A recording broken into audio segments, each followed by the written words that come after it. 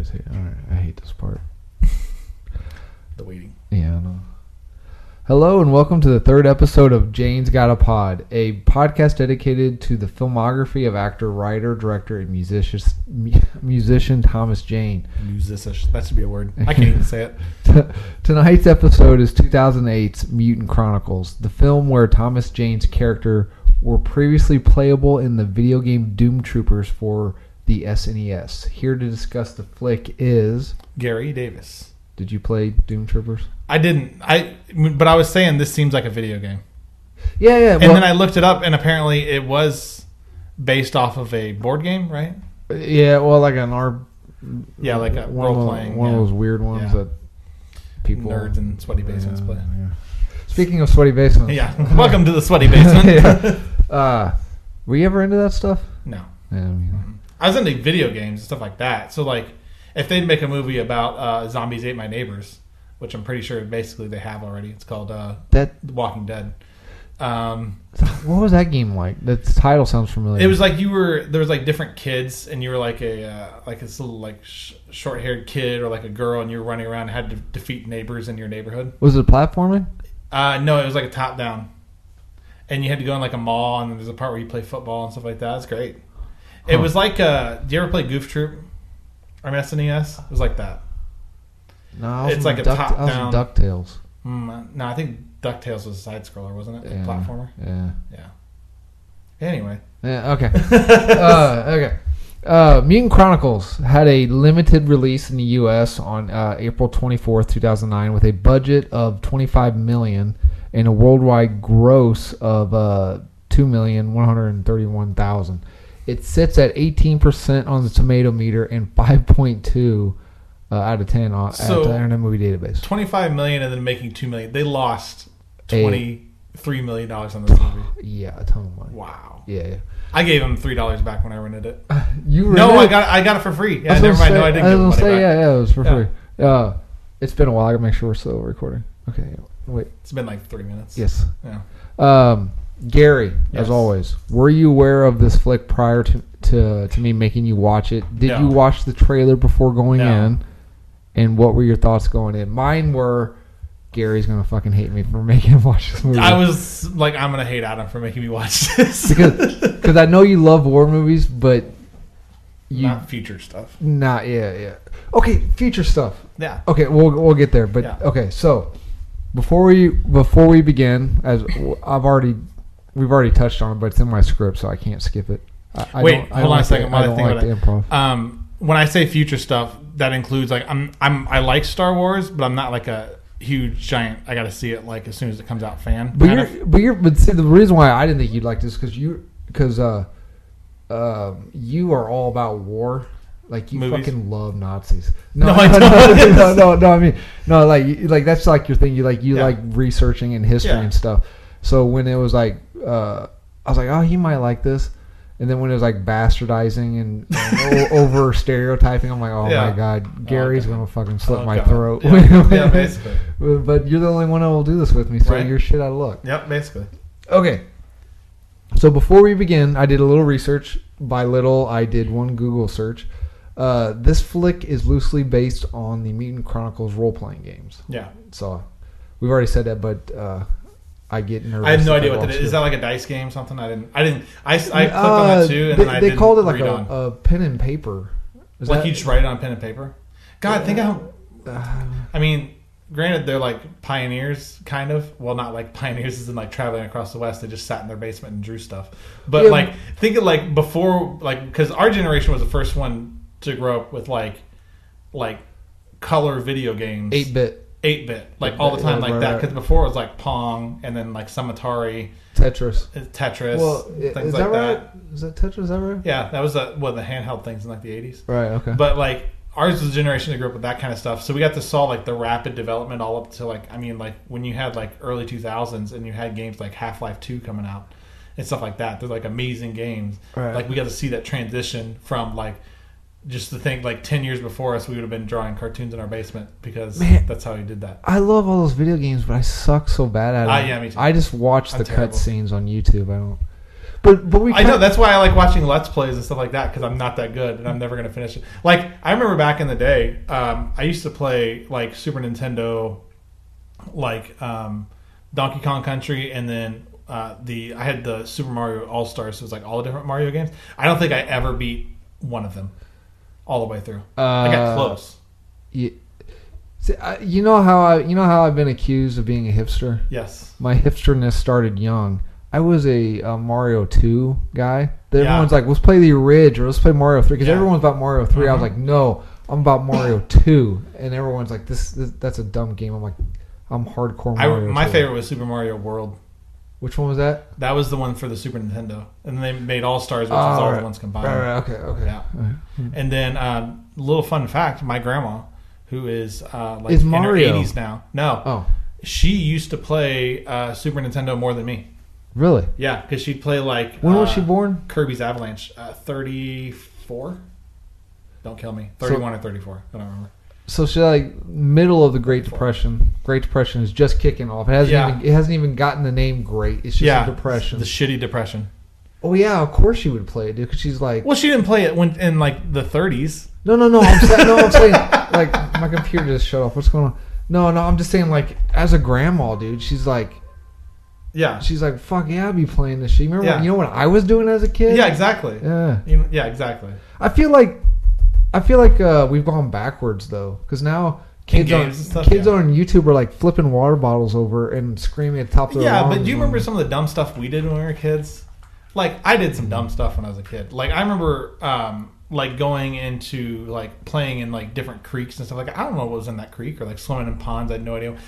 Yeah, but you got outside. Like that. Well, yeah. But, okay, I see your point now. Yeah, see? But that was more dangerous than, like, sitting at home flipping water bottles or eating maybe not eating Tide Pods, but... Okay, all right. Okay, so...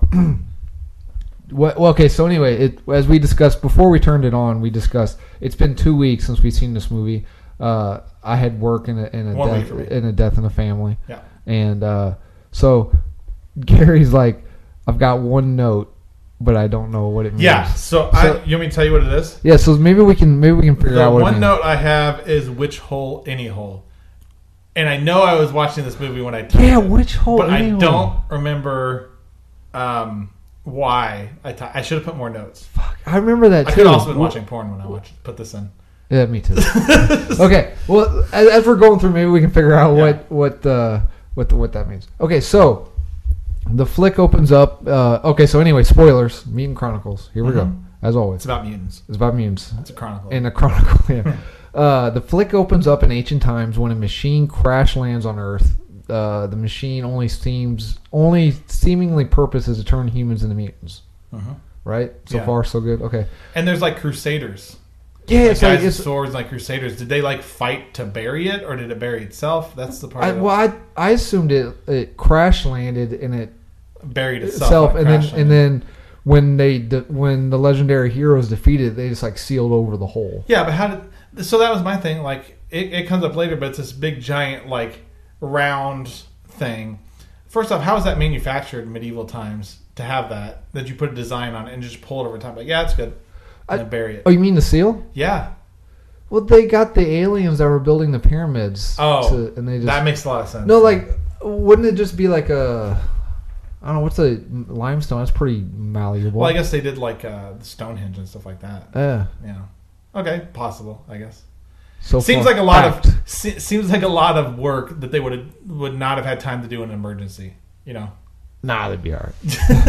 Plenty of time. They didn't have TV back then. What were they going to do? That's all they could do. Spend all their 14 hours a day on that. We are then... Okay, so anyway, legendary hero defeats the mutants. There seals up the machine.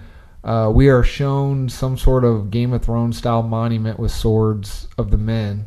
Right? Okay. That I'm guessing died trying to fight that thing?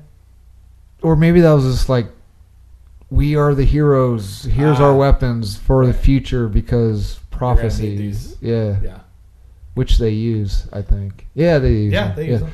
And then, so this where I felt like an idiot. Let me know if you felt like an idiot. So the narrator says, years later, the world is at war. 4 corporations rule the world, and 2 of them are at war. No, I think they're all at war with each other. But okay, so we zoom in on 2. Yeah. Okay. So the flick smash cuts to scenes of trench warfare, right? Yeah. So like I'm like, okay, Gary's gonna dig this, right? So I like how they instantly went to like it's basically World War One, but in the year 2700. Yeah. Did you know it? That's my point. Did you know it was 2700? Because the they said in the title screen. Because the narrate, no, they didn't. Yeah, it did. It said in the year 2722 or something like that. 4 corporations are fighting for resources. Did it say it or did it might have put it on the screen. I don't know, but I saw it. I can't read. Yeah. So, but because I thought it was just an alternate history. Like no. I thought like the world at that. So it was an alternate world where this mutant machine lands, and then it's now World War One. Our world, their version of World War One. So like. When all this shit started happening, now that's what they basically did with it. Is that they made it so it's like World War One, right? But yeah, so it opens up a trench warfare. I'm like, Gary's going to dig this, right? It's just, and they kind of dig the vibes of like trench warfare. They're in, it's raining. Obviously, it's dark night. Things like that. Good imagery at the start. And you got. So at that point, what are you thinking? Are you cussing me out yet? I'm like, no, because I'm like, oh, that's kind of different. So I'm trying to be like more open-minded on those kind of things because like when it's like, okay, I feel like in the year like 2700, first off, they're going to be way past trench warfare and like shooting with like weapons made out of wood and metal, or like these big giant like steampunk-ish tanks. I thought they would be past that point. But they're not. But they're still wearing helmets from like. Here's the other thing too. They're still wearing helmets that like are used now. Well, yeah. Yeah, you wouldn't think they would progress past that in 700 years? You don't need to reinvent the wheel. We've been in a new helmet in like 30 years. Nah, I'll be all right. So, anyways, back in the trenches, we follow Sean Petries. He is Alfred in Gotham. I like this guy. Captain Nathan Rooker around the trenches. Complete stereotype. Yeah. His head. Stereotype British guy. His helmet's kind of cocked. Yeah. He's the stereotyped war veteran, seeing everything. He doesn't give a shit. Is he in a lot of those movies like that? I'm not. Because he plays that real well. Yeah. He could also play a gangster well. When was he a gangster? No, I'm saying he could play a gangster. Oh, he could play a gangster. But he's the rough and tough, telling the newbies, the greens. You see the priest coming through. Mm-hmm. You see the other stereotypical ethnic people in the trenches and stuff. Yeah. Here we go. We quickly run into our man Thomas Jane's Major Mitch Hunter, right? Mm-hmm. Cliched, no helmet. Yeah. Smoking. Yeah. Collecting all the dog tags of his fellow. Was he? No, he wasn't. I was gonna say, but yeah. Okay. What are your thoughts of this world? It's very fake. It's not, but they're not trying to pass it off as real. It's by fake I mean it's like bombastic CGI created landscapes. I didn't think it was that bad. Like the whole setting up with the 4 different corporations seemed kind of interesting because there's theories out there that's kind of what's going to happen. Disney's probably exactly. Disney's going to own. Disney's going to be one of them. Amazon's going to be the other one. Yeah, and then things like that. But yeah, no, there's theories that's like it's going to be the next few wars are going to be over resources and like water because like there's not a lot of fresh water out. So there. a little Mad Max. A little bit, yeah. Feature coming in. Yep, exactly. So we'll probably figure something out by then. Nah. But it took us however many years, and we're still using helmets from World War. I know, right? Yeah, exactly. It's because they keep fighting. Maybe some develop some stuff. But yeah, so I thought it was interesting the way they laid it out. Like believability, probably not. But I thought it was at least interesting that they tried to, What would you think of the visual motif, though? I mean, I liked it. You know what it reminded me of, speaking of video games? It reminded me of the new Wolfenstein a little bit. Yeah. Uh-huh. It reminded me kind of a little bit of like a... Oh, no, well, no, not like that. I was going to say almost like that kind of like darkish Sin City look, but without like the whole blood spattered stuff everywhere. Because a little red pops in every now and then. Yeah. Okay. But it's mostly muted colors. Yeah, there's some blue. It's a lot like Schindler's... No, I'm just kidding. It's not like Schindler's List. Yeah. The coat. That was clearly just a mess up. Yeah, okay, so yeah, we talked about the color. As a fan of... as a fan of war that you are, Gary. I'm not a fan of it. Oh, you love it. It's not like I'm like, oh god, they're going to war again. Woo! I'm turning on the History Channel. Yeah, whoa, some Nazi porn. Nuts. Hitler only had one ball. Yeah, that's what I heard. Okay, as a fan of war movies and the history of war. Well, he's born with 2, but he only ended up with 1. Well, yeah. Lost it. Eva Braun. Just didn't know where he put it. Someone stole it. Despite being stylized, how does it stack up?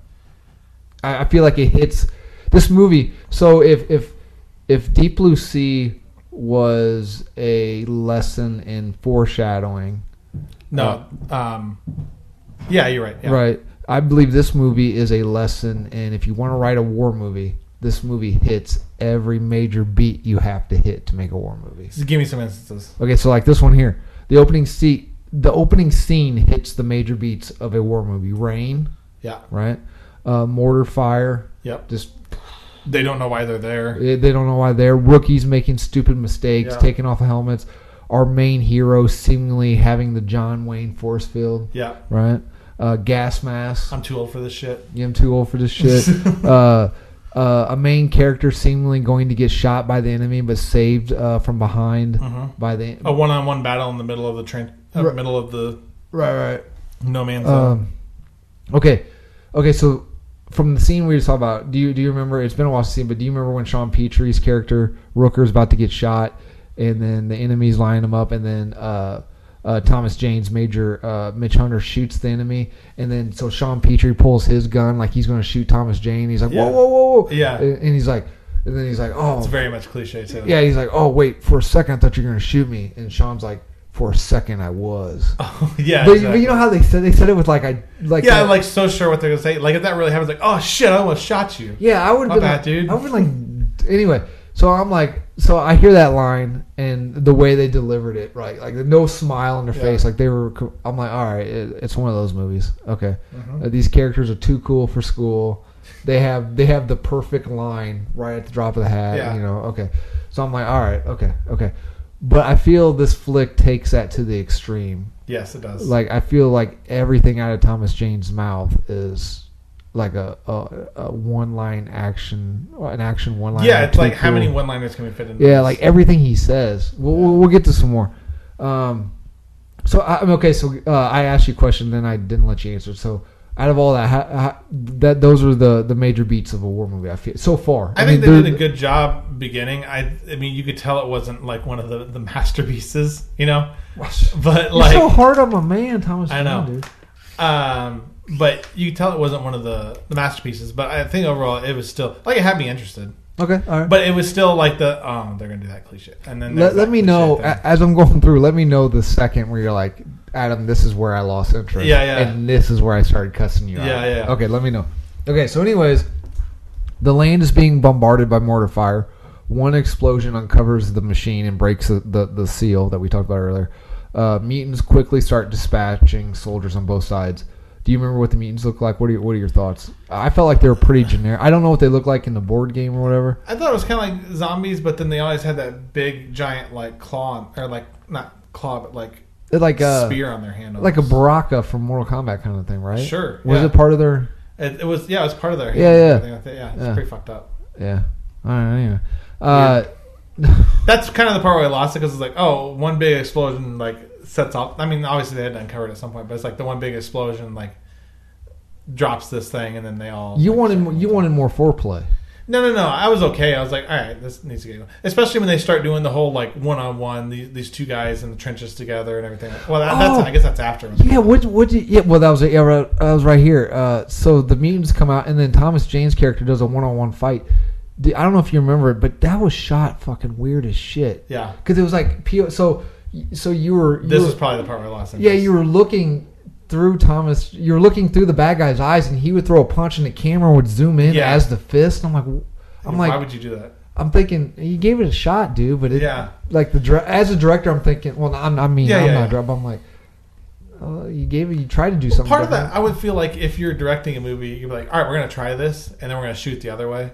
Or shoot it standard first. Yeah, and then do it the other way. Yeah. And then once you get back in editing, you're like, all right, that looks like shit. We're not using that.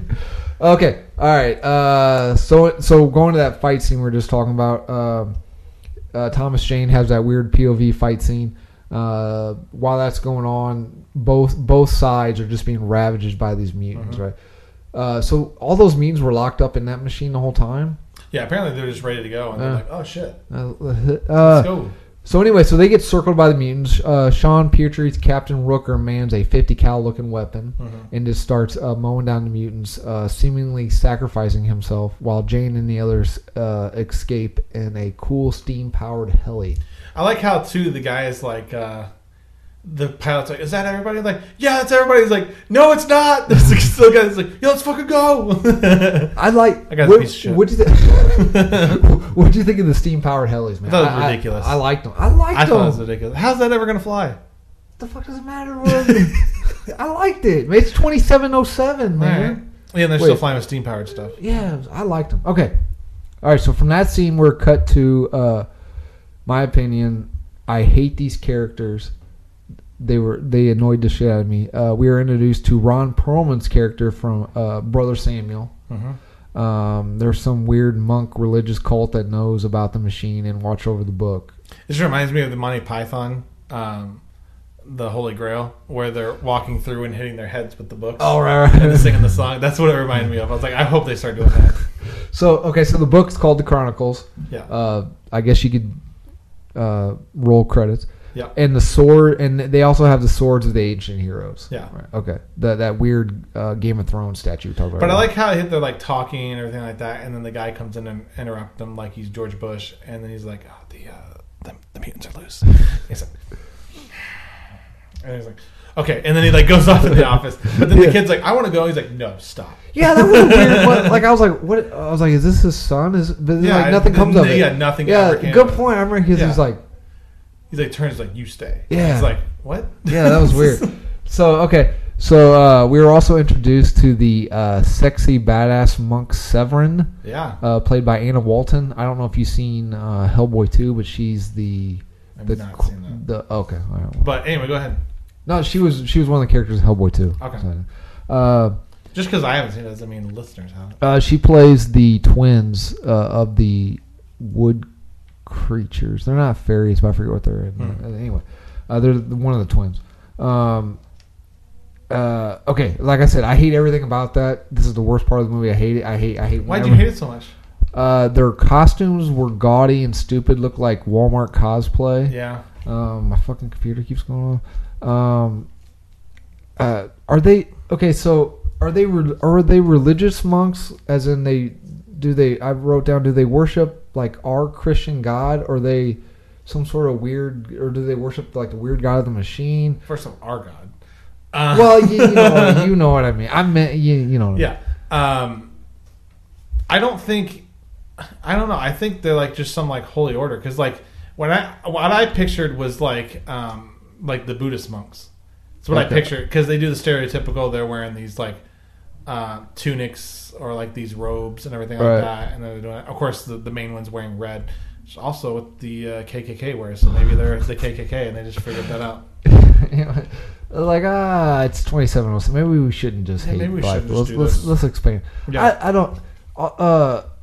don't know, man. Like it didn't bother me that much. That's what I was wondering. I don't mind the badass monk thing, as long as that's the only thing in the movie. But we had mutants, and we had these soldiers, right. And then we had these badass kung fu monks. I was like, fuck, pick one thing, dude.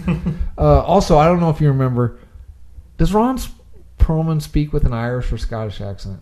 And is it good? In this movie? Yeah. I feel like he picks 3 accents. Yeah. Because like he talks like himself, and then he's like got a bit of like Irish accent in there. It's not good, right? No, it's not. Okay, good. Yeah. Okay, it's not just me. But see, here's the thing. Like, for some reason, I must gloss past all that stuff, because like I thought he did pretty good, but now that you're reminding me, I was like, oh yeah, that's right. I forgot about that.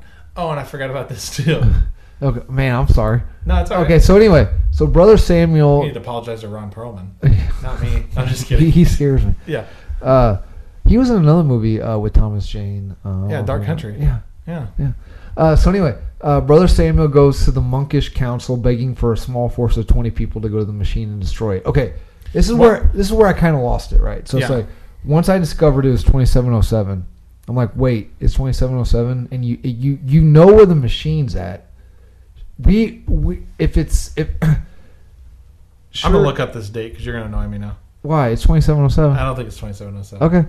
Anyway, so I'm like, if we created an atom bomb and nuclear weapons, and it's now 2707, we have to have a better weapon system than that. That's what I'm saying. Even if we don't, drop a fucking nuke on the machine. Why are we waiting until we broke the seal, man? That's what I'm saying. That's exactly what I'm saying. Like, why are they doing it the way they're doing it? I thought maybe like the machine was lost to time. Like they were aware of it, but they didn't know where the machine was. But like they're like, no, we know where the machine's at. Yeah, it's like, right here. Why was that motherfucker not destroyed a long time ago? Yeah, why wouldn't they figure this out? Maybe they didn't want one of the corporations to get a hold of it and then use it for their advantage.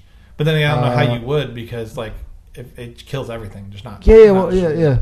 It's like the corporations in these horror movies that release the zombie plague. Why would they do that? Oh, you're right. It is 2707. Yeah, man. Did you look it up? Yeah, I did. Oh, okay. All right. Okay. So anyway, he makes this request to John Malkovich's character Constantine. Do you remember his character? Yes. I was surprised he was in this. Yes. Well, he was in it. He literally one of the trivia things is he did it for one day, and it wasn't even a full day. Really? Yeah. He just happened to be on set for a day and decided to do it? No. Like he was invited to the thing, but he was like, "I'm only doing one day. I'm no reshoots. I start at this time. I'm leaving at this time." Wow. Yeah. That's kind of like asshole-ish.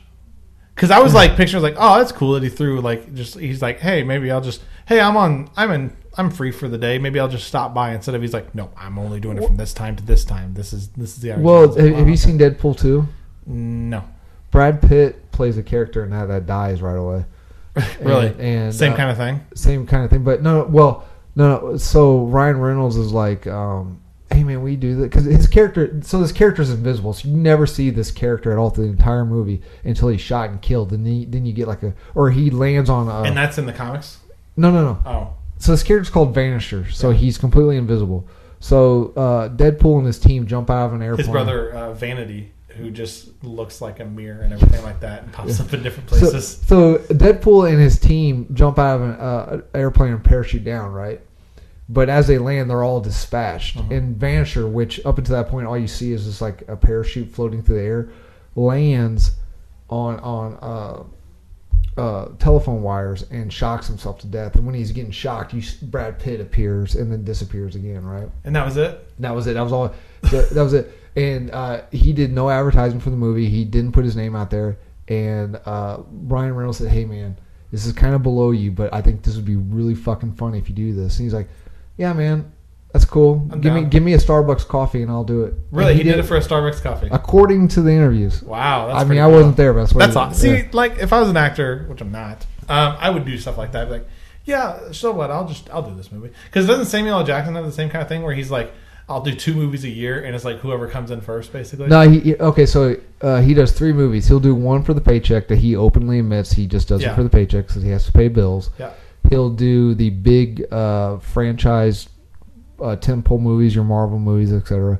And then he'll do the ones that he does for the love, the art. Right. Yeah, So he just gets to pick one of those each time. And so there's people like lining up like, it's January 3rd, let's go to Samuel's house and try and pitch all these movies. Okay, so anyway, do you remember anything about John Malkovich? That scene looked weird because he was like sitting. I remember there's a movie called Being John Malkovich, but I've never seen it. It has John Malkovich in it. Weird. Yeah. But in the scene, Ron Perlman. I remember this movie. Is that like him in this movie? If that's what you're talking about. Yeah. Do you remember the scene? Like he's sitting straight up in the chair, like acting really weird. I'm like, is he getting a blow jay? Or is he like really constipated? Under the table. It turned out he was constipated. Yeah. Oh, I thought you were going to say he was getting a... No, I'm like, so... Because he's acting really weird. Like he was like sweating and everything. He's really stiff, so I'm like, is he getting a little handy down there? What's going on? And then, like I said... Then, robe. Yeah, let's not be gross. Yeah. So anyway, I'm like, well, okay, clearly he's not getting a BJ, but he's got like a diarrhea or something. But then he's like, no, you're not going to attack the machine. We're going to get everyone. We're going to get out of here. And then you're like, well, are you going? He goes, no, I have digestive problems. He literally fucking says, I have digestive problems. Yeah. And so he stays there. Yeah. Shitting in his robes or something. I don't know. Yeah, shitting himself to death. But it was Elvis. He was Elvis. First off, 2 things. 1, why did Brother Samuel only go to 1 corporation? No, he went to the Council of the Monks because he is part of the order. Is that what that was? Yeah. And this guy was the lead monk? Yeah, they were all monks. But it was a corporation. I thought it said corporation on the side when they were outside. I thought he went to the... Oh, I thought he said he was going to the corporation. I thought they were all monks. No, I don't think they were. Well, Malkovich was in robes. Probably because he was shitting himself. Yeah, exactly. Okay. Easier to clean. Gotcha. No, I think he was one of the corporation guys because they keep showing outside shots that says such and such corporation. Okay, all right. But like, first off, I didn't understand why he didn't go to both, and second off, so like their plan is clearly to just like, all right, we're getting the fuck off this planet. We're going to Mars. Yeah. Right? But clearly, it's like a Titanic scenario. It's like, well, we don't have enough boats for everybody, so. And if they can go to Mars, how the fuck do they not have a weapon powerful enough to kill the machine? Right? Exactly. I know it's bizarre. Okay. All right. So Malkovich is like, no, we're getting the fuck out of here, and then everyone leaves, and Malkovich is like, hey, I'm just fucking with you. Yeah, I don't have enough money for 20 people, but I'll give you enough to give you enough money to settle. Yeah. But it wasn't money. They were actually his ship can't fit 8. His ship can't fit 20 people. Right. Could you imagine being the pilot of that, being like, fuck yeah, we're gonna get the fuck out of here, and then be like, you're gonna go on this suicide mission, basically. Yeah. What? Fuck. God, I thought I was out of this, man. No, let's go to Mars, man. I'm not going to this fucking thing. So the cities are being instantly overrun by mutants. Very zombie flick. Reminded me of what's the zombie movie with Brad Pitt in it? World War Z. Yeah, like where they're climbing the wall. Oh yeah. In like Jerusalem. That reminded me of that. He did that movie for Starbucks coffee too. Really? No, he got paid for it. I was gonna say he's all over the front. So there's 3 Starbucks coffees. People can only depart on the cool steam helis if they have a departure pass, an evacuation pass. Yeah, I wanted to ask you: is this like an homage to like the Jews in Germany type deal? No, because they didn't really give them passes. Like, some of you can go. I didn't mean it was like a one-on-one comparison. I just meant it reminded me more of like I said, the Titanic, where they're like, oh, women and children, except for they don't do that. They're just basically like, well, if you're rich enough, you can go with this. If not, go screw yourself. But yeah. And then, so Konstantin Malkovich. There's a lot of World War II homages in this, but I don't think that was one of them. Oh, okay. All right, well, fair enough. I don't like war, unlike you, Gary. Yeah, I love it. I am not a warmonger. Let's go start one. Okay. Yeah. So Konstantin stays because he has IBS. And interesting name, by the way, Constantine. Yeah, because Constantine. Funny note, history wise, Constantine. I think it was Constantine.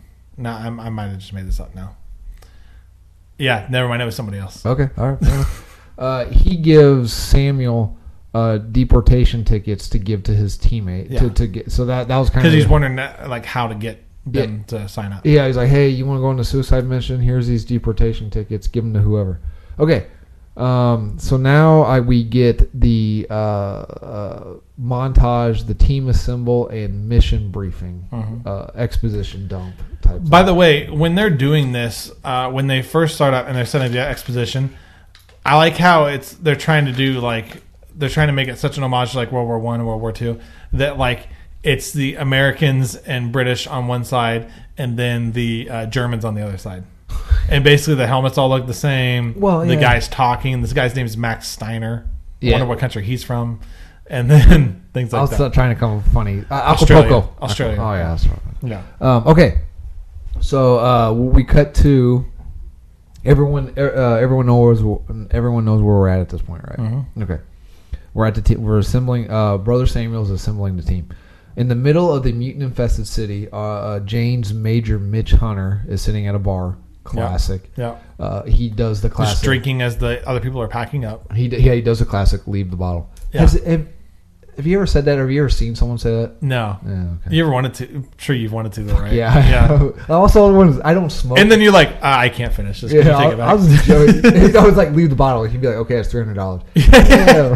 And leave the bottle alone. I said, yeah. You take it with you. I don't want it. I've always wanted to do that, and I've always wanted to be at a bar smoking. I don't smoke. No, I have no interest in smoking, but I just always wanted to. I'd love to see video of this. I'm like. Leave the bottle. Yeah, no, mine would be more like just have the cigarette in my mouth or in my fingers, and the guy's like, "Are you going to light that?" No. Okay, so leave the bottle. He's dipping the dog tags in alcohol. I think he licks it. I think he's trying to clean them, isn't he? Oh, that makes more sense. I thought he was licking them. He sucks on dog tags. Yeah. I don't know. I like the metallic taste. I didn't know that. I was like, maybe he's getting the soul out of it. I don't know. Yeah, he's sucking the soul out of a dog tag. Yeah. Which, why would you still use dog tags in 2700? You'd think there'd be some kind of like identity chip inside of them. Or like so a you could like tattooed barcode. Yeah. These are all ideas. All right. Let's throw them out there. He's approached by Brother Samuel. He's like, hey, man, I know what's going on. I know how to stop it. I was told you're one crazy son of a bitch. Classic trope. Like, you're the crazy son of a bitch everyone talks about. I need you on the squad. I like how easily people find other people in these scenarios. Yeah. Like, City's Chaos, he goes right to the exact bar he needs to find. He's a crazy son of a bitch. He knows. Yeah, true. He was told, like, hey, where's this crazy son of a bitch at? He's at that bar sucking on dog tags. Sucking on dog tags. It's fucking weirdo sucking on dog tags. That's got to be Franklin. I don't remember his name, but... this is where I think this is the type of thing, besides the horrible dialogue, Jane is fucking badass, right? Mm-hmm. To me, I think he plays like the perfect everyman. He doesn't give you like the John Wayne going into the battle thing. Like he's the kind of guy like he sees the danger and like he gets fears like, oh, what the fuck he's going. And then he gets to the point where like, all right, so he takes his hat off, rolls his sleeves up, and he's like, oh, this is gonna hurt in the morning type of attitude. Mm-hmm. You know what I mean? Like I think Jane is like, that's like built. That role is like built for it. I think anyway. Yeah, but I could also see other people doing that role too. Well, yeah, I didn't mean it was only. Oh, him. yeah. But it meant to build towards his strengths. Right. Yeah. Okay, we meet our team. They have a briefing. They are being briefed in a church. Yeah. Okay. Our team is Major Mitch Hunter, Thomas Jane, Corporal Valerie Duvall, aka Miho, Devin Oki. She was Miho in Sin City. Lieutenant Maximilian von Steiner. I put AKA GQ Hitler. He was played by. He was very good looking. Yeah, he was played by Bueno Furman. I like how they put him in a tank too at the beginning. That should show like, hey, if you didn't know that this guy's German, this guy's German.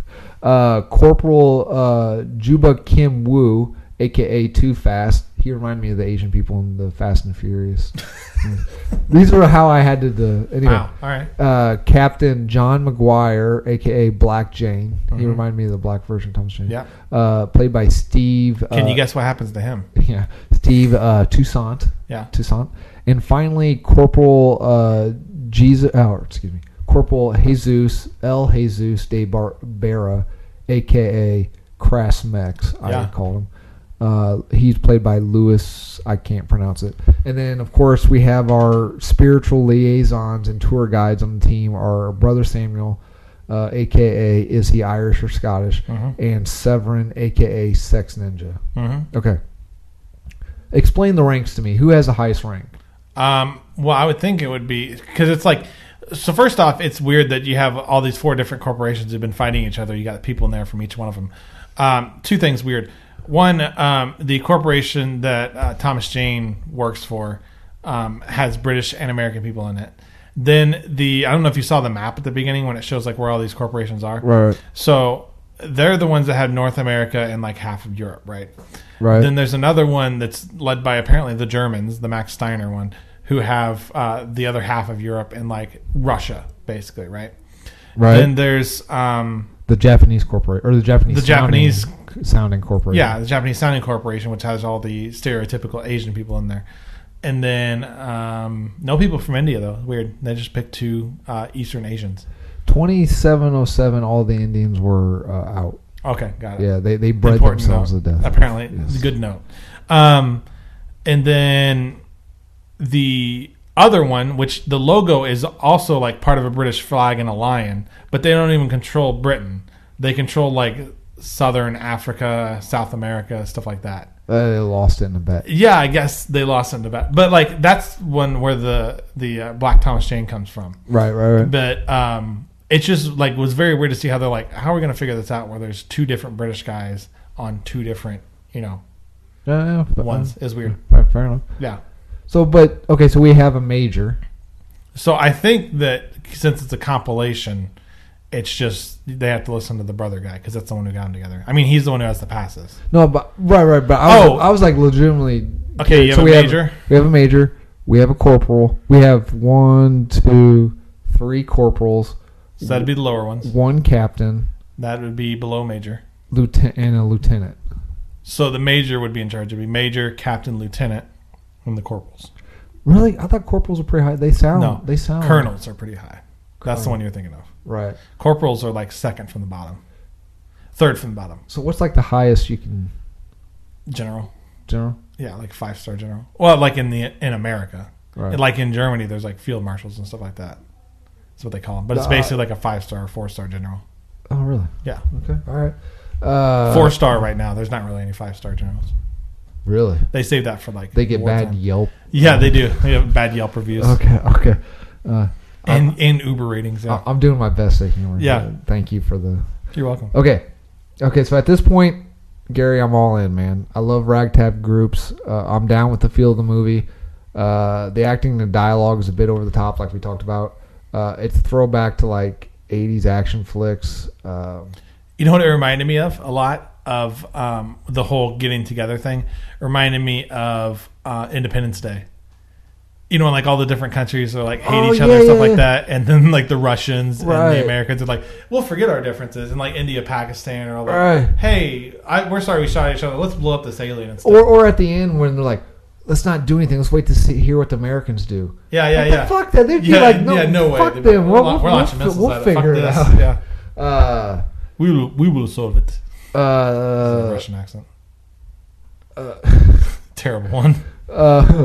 Okay, so we were talking about stupid lines. I wrote this line down. Corporal Krasmex wants some alcohol. The Irish Pearl says this is a church. They cut to like a thing of communion wine, and Ronnie Scottish says that's for communion, and then deadpan, no like irony in it. Jane delivers a line. This is communion. This is communion. Yeah, that's all I heard. I'm like, all right, I know what this is. Yep. Mm-hmm. I know. I think I literally said it out loud too. Like I think. I know what this is. All right. Okay. But I'm also like, oh fuck. Oh, because you're like, God damn it, they're gonna do all the same. Yeah. Okay, so following the team, we also get more exposition dump. We get the plans for the mission, which I thought was really weird because they bring out a balding, different monk, and they're like, he brings out this device, and they're like, what is it? And he's like, I don't know. It's part of the machine. Well, I love how they're like, so it's a bomb. They're like, well, how do you set it off? It's like, actually, we don't know if it's a bomb, but we think it is. But what is it? These drawings show if you put it in the middle of the machine. Yeah, they're like, is it part of the machine? Like, well, blow it up. It's like, well, we don't know. We think it's part of the machine. Well, how do you start it? The key. Where's the key? We think it's in the machine. Yeah. And these military people are like, yeah, all right. Yeah, I know. I'd be like, no, let's go to Mars. Fuck this planet. Like, I'm pretty fucking stupid. Even I'd be like, it's 2707. Where are the fucking nukes at, right? Man? Yeah, come on. All right, okay. Maybe they got banned 700 years ago. Oh, yeah. Good point. Okay, and then after we get the plan, or what passes as a plan, we get the, which I thought was a very video game thing, we get GQ Hitler captures a mutant. His squad captures a mutant. Mm-hmm. I really like the name GQ Hitler, by the way. Thank you. And then we get told their weaknesses and everything, which I don't understand, right? Because they're like, if he knows that and they figured that out already, like how long?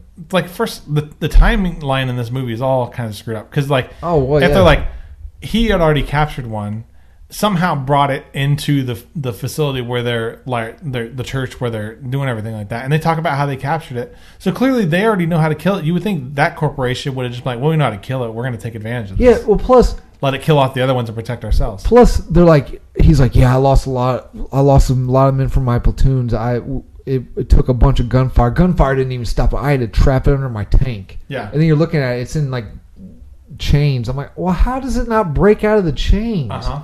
And then Miho gets close to it, and the meat like breaks out of the chains. Yeah. And then Sex Ninja cuts his head, and then he's like, then GQ Hitler's like, oh yeah, you can also cut its head off. Yeah. you can only cut it by causing a lot of tissue damage. And then she's like, whoosh, but how does a tank running over not pop it like a zip? You would think it would, yeah. But maybe it was a light tank. It's like those fucking sharks from Deep Blue Sea. Yeah. They're smart when they need to be. But dumb as hell when they're not. Yeah. Right. Like that one getting out, it's like they're super strong, can zip across everywhere, but somehow they drove a tank on top of it and captured it. And then a tank stopping it and then the chains being there, like it didn't break the chains. Right. It's fine. Yeah. Ridiculous. Okay. Team is assembled. We got a plan. Somewhat of a plan. They board the fucking fantastic steam helis that I love so much. Which, by the way, I like how they're getting on there, and he's like, "You were in Africa, right?" And he's like, "Yeah." He's like, "I fought against you," and he's like, "Good to have you on your side this time." He's like, "What? Good to have you on your side this time." I wrote that He's down. like, "What?" He's like, "Ah, fuck, never mind." I wrote that down because I love that because you always see those war movies where they're talking. Yeah. I've never been in a helicopter, but they're loud as shit. Especially in a steam helicopter. Right. I'm sure it's really loud. And you always see like those Vietnam movies where the guys are like sitting in the back and they're just talking to each other. Yeah. I'm like, there's no fucking way they're gonna hear what they're saying unless they had like But I thought that was pretty cool. He's like, what? I like how the guy's like, never mind. And he's like, okay. You heard that, you dick. You dingus. I also felt like this was another. Wait, no, I've jumped ahead of myself. Okay, before the next action beat, we get a little shoe leather, which we don't really get much shoe leather in this movie. They're riding in the steam heli, getting to know one of each other. Getting to know they all do the classic. In this movie, it's about who they give the departure tickets to. But in your classic war movie beat, it's like, who are you fighting for? You got a loved one back home you're fighting for. Which, by the way, the scene before this, I don't remember where this was, but the people that Thomas Jane gives his passes to, like, she was going to kill that kid and then kill herself. No, what are you talking about? Yeah, you know the scene like where Thomas Jane drops the passes off to dude's family. Yeah, the dude who died's family. Well, died quotes right. His family. Spoilers. Yeah, he gives the passes to that like girl and her daughter. But if you remember, you can look out the window and they're talking about like things getting crushed and everything like that. But then she's like crushing up medication and mixing it up with juice that she's going to give the kid. So she's going to kill the kid and herself. And then all of a sudden the passes come through the door and she's like, oh shit. Oh yeah. Could you imagine like if that would have worked the other way, where it's just like she does it and then the passes fall through the door? She's like, "Fuck! Start throwing up." Oh yeah, I forgot that. Yeah. But okay, so we the witch hole ending whole scene. Man, I know what you're gonna have to title it that. I'm at the But yeah, so we get that classic war beat, right? Where like, who do you got back home? Type, okay. So here's another line of dialogue that made me cringe. Right. So they're doing that who you fighting for thing, and then you have Too Fast does his moment where what he's fighting for type thing, and he looks over at Jane and he goes, "Who'd you give your departure tickets to?" Everyone's just sharing, and trying to, and they're trying to form like some sort of camaraderie. Jane just looks at him like, and then walks away. The cringe part is like the stride that he has that like fuck slow jaunt. Yeah. Like, I'm like, walks like badass. I'm like, all right, I fucking get it, dude. Yeah, I get it. We're gonna need another helicopter to just carry his dick.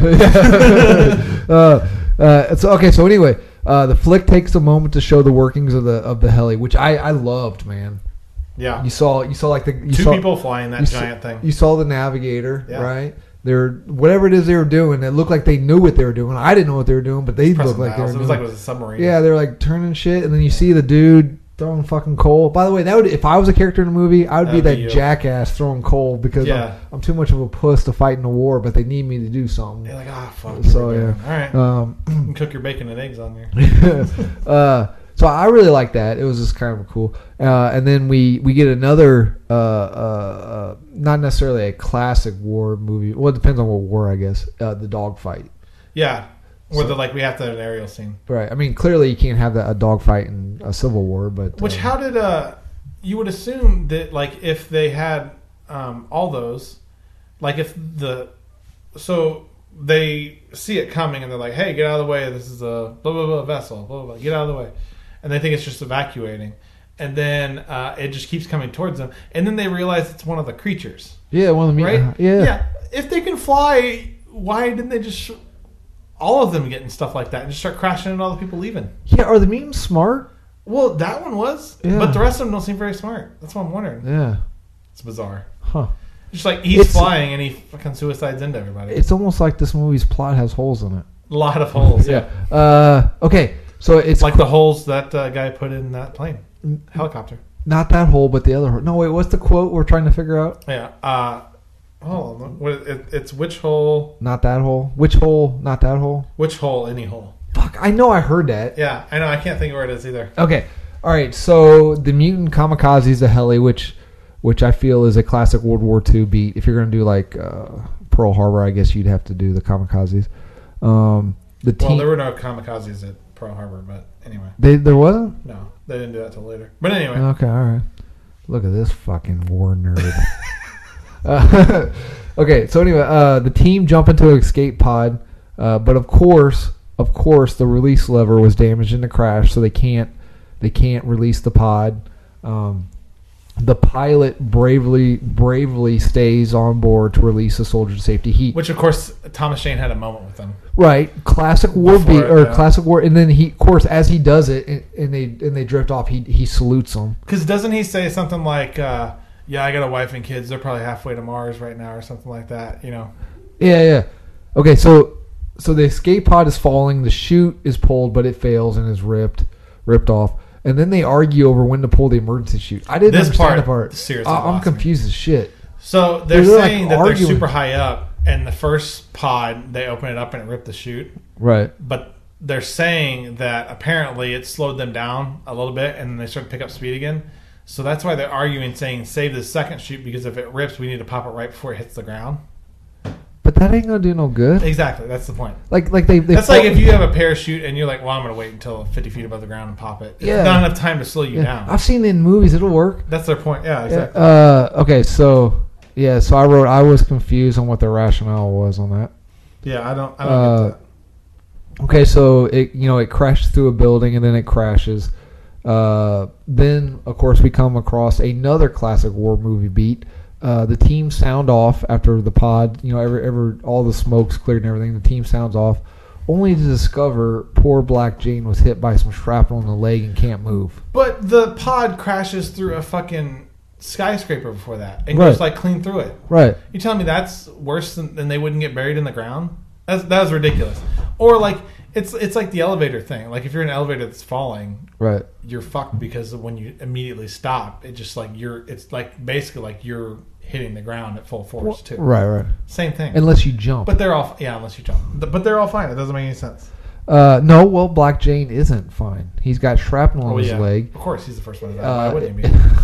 If you pull, he's racist. And the pilot was black too. Yeah, he was. Oh, this movie's racist. So racist. That explains the Klansmen. The order. Yeah, fucking Ron Perlman did it. He's like, fuck this pilot. He plays the KKK member. Plays it. Allegedly. If he pulls the shrapnel out, he'll bleed out, and then if they try to take him, he'll I'm gonna slow the mission down. So the team leaves, and of course the Ridge Jane stays behind and has another moment with him. Hands him a grenade. And he's like, "I'm glad we're fighting." I said earlier, "I'm glad we're fighting together." He's like, "Oh, but we're not now." Yeah. he's like, "I'm actually kind of cool. You're dying." So. Yeah. So anyway, he hands him a grenade. Because I guess he wants to be in control of his death, not the mutants. The Ridge Jane leaves, stands outside, and a very cool, once again, too cool for school, lights a cig in the pod. But it was kind of cool, though. It wasn't the overtop, fire. Like giant explosions, like a grenade would be like boom. Yeah. And then you're done. Okay, I wrote down, suicide wasn't the only option, right? Like, he could have waited. And they got dragged off. He was injured. No. He could okay. This is what I'm saying. So they crash into a city, right? So they're going through the city instead of landing where they needed to be. They have to go through this mutant city, and then they come across another steam heli, right? Loading these people on. Fucking hey, you're a soldier. Go back and get a fellow soldier. He's stuck in the machine.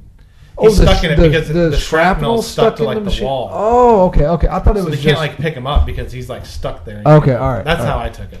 Okay, okay. But anyway, they roll up on the next place. Which another. So they're in the city, and then they see another steam heli. They're loading. It's your lifeboat scenario. Yep. You got two soldiers who are being dicks. Yeah. Which is another classic war movie beat. Soldiers witnessing humans at their worst during wartime. Yeah, taking advantage of the situation. Right. Yeah. So the team, they see it, and the team's like, yeah, they're dicks, but what are you going to do? Yeah. But James like, fuck this. They're like, let him go, we don't have time. And he just like walks off. It walks off, yeah. And they're like an evil version of Laurel and Hardy or or like David Spade and Chris Farley. I don't know, whatever. The weird thing to me was in this scene when he like starts walking up there and like the crowd separates. Yeah. They don't know he's back there. They're like, it's Major Mitch Hunter. It's Major Mitch Hunter. Yeah, it's Major Mitch Hunter. We gotta get a second. Like, get out of the way for him. Please clear a 3-foot space around everything he does. He's too cool for school. Yeah. So like I don't know why they do that. It was just like, oh god, here we go. People thinking he's Jesus. But yeah. So he walks over, he gets into two dickhead soldier faces, right? Man, he's like, he tells like, get all the women and children on, and men if there's room, because the dickhead soldiers like, we ain't got enough, because they're like, what do you got? And they're like, oh, I got a pearl necklace, and you can have this. He's like, okay, come on in, and then they like fuck the guy over, and he's like, yeah, we took your wife, but not you. Well, what else you got? And he's like, well, that's everything. He goes, they're like, fuck off, you ain't getting on. Yeah, they're like, he's like, but I paid, and he's like, no, you paid for your wife. Yeah. What else do you got? So yeah. So anyway, so the Dick Soldier's like to Major Hunter, because Major Hunter's like, what are you doing? And Dick Soldier's like, we can't take that much weight. And Thomas Jane's Major Hunter's like, you put the women and children on, and then men if there's. And he's like, how many suitcases you got on there? No. So that's what he says before that. Right. Okay. So after he says that, the fat Dick Soldier, the Chris Farley Dick Soldier, says, it won't take off with that much weight, and pulls a gun on Hunter, right?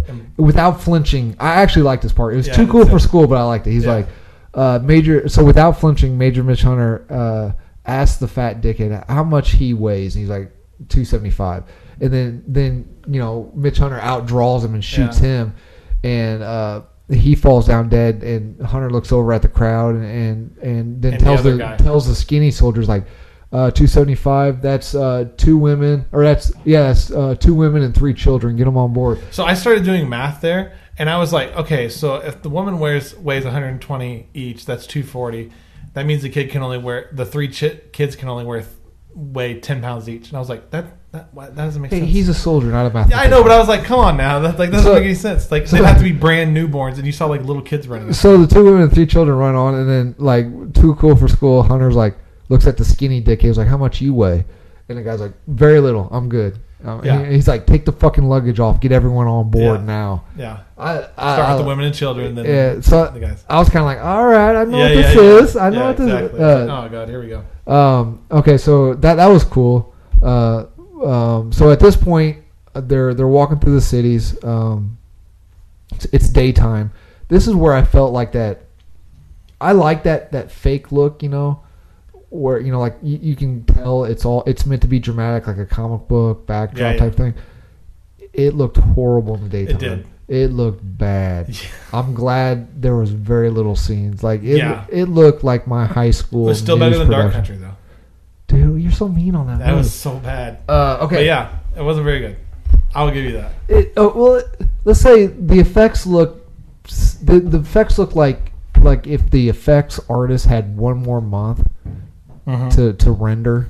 So here's a question: out of the $25 million, how much of this is probably spent on effects and stuff like that, or is most of it spent on actors?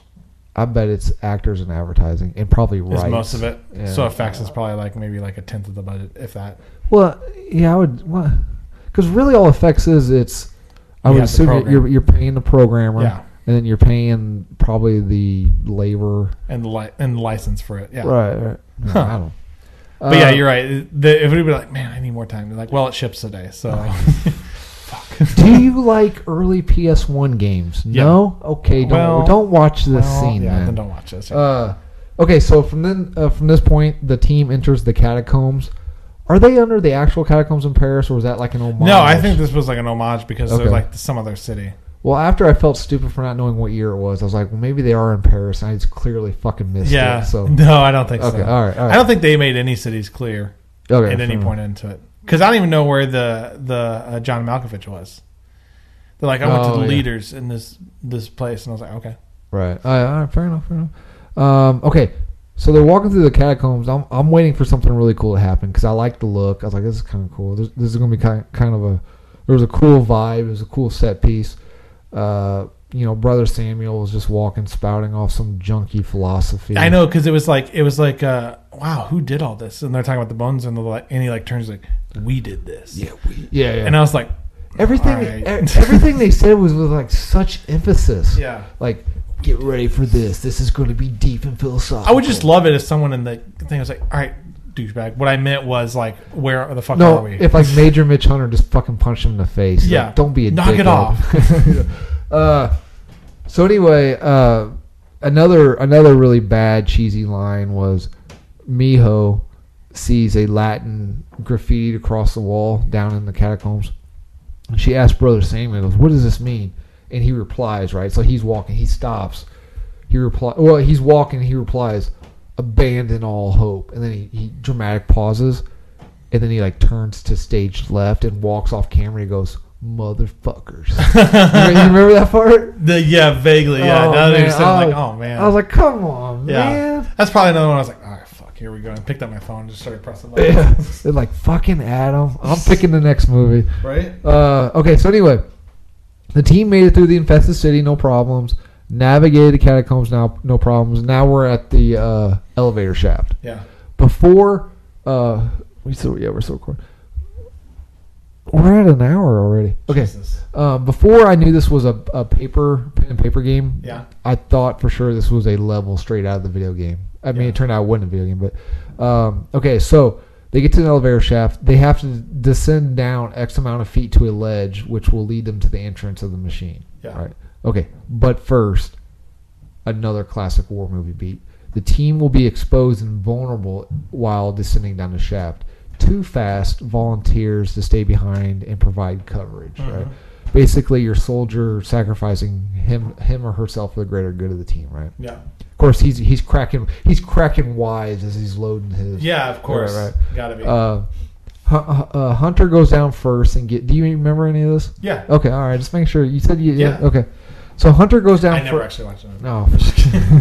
Hunter goes down first and gives the audience and Brother Samuel a quick tutorial on how to use the descender. Yeah, he's like, whatever you do, don't press this. Yeah, Brother Samuel's like, what's this? He's like, don't touch that. Don't. It's emergency drop. Then I'm like, okay, I know that's gonna come into play somewhere. Right.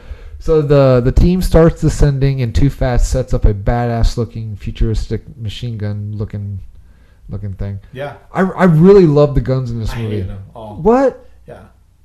That's what I'm saying, because it's like you're still using normal guns. But they had that laser gun sound to it. Yeah, I know. It's like they took normal guns and just made them shoot laser stuff out of it. Right. Well, yeah. It's ridiculous. Okay. Okay. So Hunter and Brother Samuel reach the bottom of the rope in the shaft, but they're not at the ledge, right? That was supposed to be there. Samuel lights up a flare, drops it to discover that the bottom is still way far down, and that mysterious ledge isn't there. Yeah. Or is it? Once again, always wanted to light a flare. I always want to do it. How freaked out would you be if you were in that? I've done that once. Lighting a flare is pretty awesome. But like, how freaked out would you be in that situation where you're at the end of your rope and literally at the end of your rope, right. And then you drop it and it just goes, and then like hits the ground. And there's supposed to be like a ledge, like we're going back up 10 feet down. Okay, so of course at this point the mutants start attacking. Yeah. Hunter is panicking, telling Samuel, like, dude, you need to figure this out. Too Fast is just unloading clips. The rest of the team's starting to go down. Okay, so little known science fact. Yeah. That I want to get a little science in yeah. this. A panicked Brother Samuel accidentally hits the emergency release and drops, right? Mm-hmm. Hunter grabs him with one arm. Wouldn't happen. No. Little known science fact. When you are in a movie, your shoulder joint and cartilage are made of vibranium. Yeah. And no matter how fast a person is falling, you can always catch them and hold on to them with no danger of tearing your shoulder. Yeah. Only if you're in a movie, though. Tearing your rotator cuff, all that stuff. Because it's not like he's harnessed in. Because he grabs Brother Samuel while he's holding to the center. Yeah. That would never. He's in a movie. How much would you like to see something like that in real life, where he tries to grab it and the dude's arm just comes dislocated and it forces him to release it, and you see the guy drop? Or now my arm's just. Or he goes to catch him and he catches him, but he like it just gets ganked down. Yeah. It takes him down. Weird. Here is a one-liner that I did like. I don't know why I liked it. It may not even be considered a one-liner, but because it's 2 lines. I thought it was funny. So, Brother Samuel, a 250-pound man, drops 15, 20 feet. Major Hunter grabs him with one arm, and he's clearly like struggling. It's not like he catches him with no sweat or whatever. Anyways, in a panicked state, Brother Samuel's like screaming like, "Don't drop me! Don't drop me!" He's like, "Oh shit! I didn't know what to do. I was gonna drop you." He's like holding on to him. He's like in a sarcastic tone. He's like, "I'm trying." I don't know. I thought that was funny. Yeah. I was like, "Don't drop me." Oh, don't! I didn't know what I was supposed to be doing here. Sorry. Okay. So anyway, Brother Samuel ends up falling, but the ledge was there the whole time. It was like a optical illusion type thing. So they all start dropping down. They drop. Hunter and Samuel are now on the ledge at the bottom of the shaft, or not at the bottom of the shaft, but the ledge that they need to be in. Mutants start attacking them because for some reason there's mutants up there, down there. Too Fast is just going to town. Blazing them. He's slowly he's bottlenecking them at first, so he's doing pretty good, but he's like he can't keep up. They're starting to flood in, and then the team's like stuck in the middle. So you got Hunter and Brother Samuel being attacked by mutants down at the bottom of the shaft, and you got Too Fast slowly losing the battle. Yeah. At this point, GQ drops your grenade down the shaft, right? Yeah, because they're like, clear. That doesn't make sense, right? Because like even if you don't need Brother Samuel, there's people below you. You need that fucking book. Yeah. What good is that going to do? Well, and you're like the people below you should be dropping the grenade, not you. He's like, hold on, I got a grenade, and he drops it. I'm like, what the fuck? Yeah, but at that point, Sexy Ninja flips off, grabs it in the air in the middle of a flip, lands and throws it down. And she's like, grab that, and then she just drops it. Okay, so crazy fight scene where they're at the top, fighting at the top, and then all of a sudden they're fighting at the bottom. The elevator Too Fast. Yeah. He can't bottleneck them anymore, so he gets into the elevator shaft. Mm-hmm. They have to go down the shaft manually because the elevator won't go down. But he gets in, and they all like come in at him, and that causes the elevator to drop down. Yeah. So and he's in it. So while the elevator is falling down, the team below is being attacked by mutants, right? Mm-hmm. And it's a cool like hand-to-hand fight. Okay. Here, there's another one-liner in here. I'm trying to figure out where it is. Okay. So the rest of the team's at the bottom of the shaft, right? And the mutants are all lining up. The elevator's falling down, and they're like, "This is it, right?" So GQ Hitler goes, "Any last words?" And of course Thomas Jane's like, "Fuck you" or something. What was it like? Shut the fuck up or something like that. Yeah. So anyway, so the elevator falls. Kills the mutants that were going to kill them. They all get a nice grenade roll out or something because the dude's trying to blow himself up with a grenade. Oh yeah. Yeah, and then it blows the whole thing out. Yeah, but they're fine though. They're fine. Okay. It's like if you're at 3 feet from a blast, you're dead. But if you're 3.5 feet, you're fine. Science. Nothing happens to you. Okay. So they're almost to the entrance of the machine. The remaining members are the 2 monks, Hunter, Krasmex, Miho, and GQ Hitler. They're walking through these like large fucking caverns, right? Mm-hmm. Like ridiculously large caverns. Yeah. And then we get another classic war beat from the ledge. We see the ledge that they're on. We look down at the bottom of the cavern and we see the mutants hauling people away. Yeah. And then Mitch sees the dude that supposed to be Sergeant. What the fuck was his name? From the beginning of the movie. Sergeant, I got it right here. 3, 2, 1. Rooker, Captain Nathan Rooker. Captain, yes. Anyway, he's down at the bottom being hauled away, and then there's another classic war movie beat where they're like, "Yeah, dude, that sucks, but we got a mission." He's like, "Fuck you," and he goes off to save his buddy. Okay, so Thomas Janes gets to the bottom of the cabin really quickly. The mutant dragging Rook, because they're all dragging the people to the hole. And to the hole to throw them in so they can be part of the machine and get turned into mutants. Right. That's their whole thing. They kill people, they drag them off to be mutants, and then there's more mutants than humans, and that keeps growing because they keep throwing the humans into the... But for some reason he stopped. So are all the ones that are in the world coming out of that hole? I think so. That's a long walk then. Maybe that's what to it get meant across by the world. Maybe that's what it meant by any hole but that hole. Any hole? No, I figured out where it's at. It'll come up later. Okay. All right. So anyway, Jane gets down there and he, instead of shooting the mutant, because the mutant's getting ready to kill him, instead of shooting the mutant, he shoots a stalactite or whatever from the stalactite, and it falls down and hits the mutant head. But if you watch it, I watched it several times.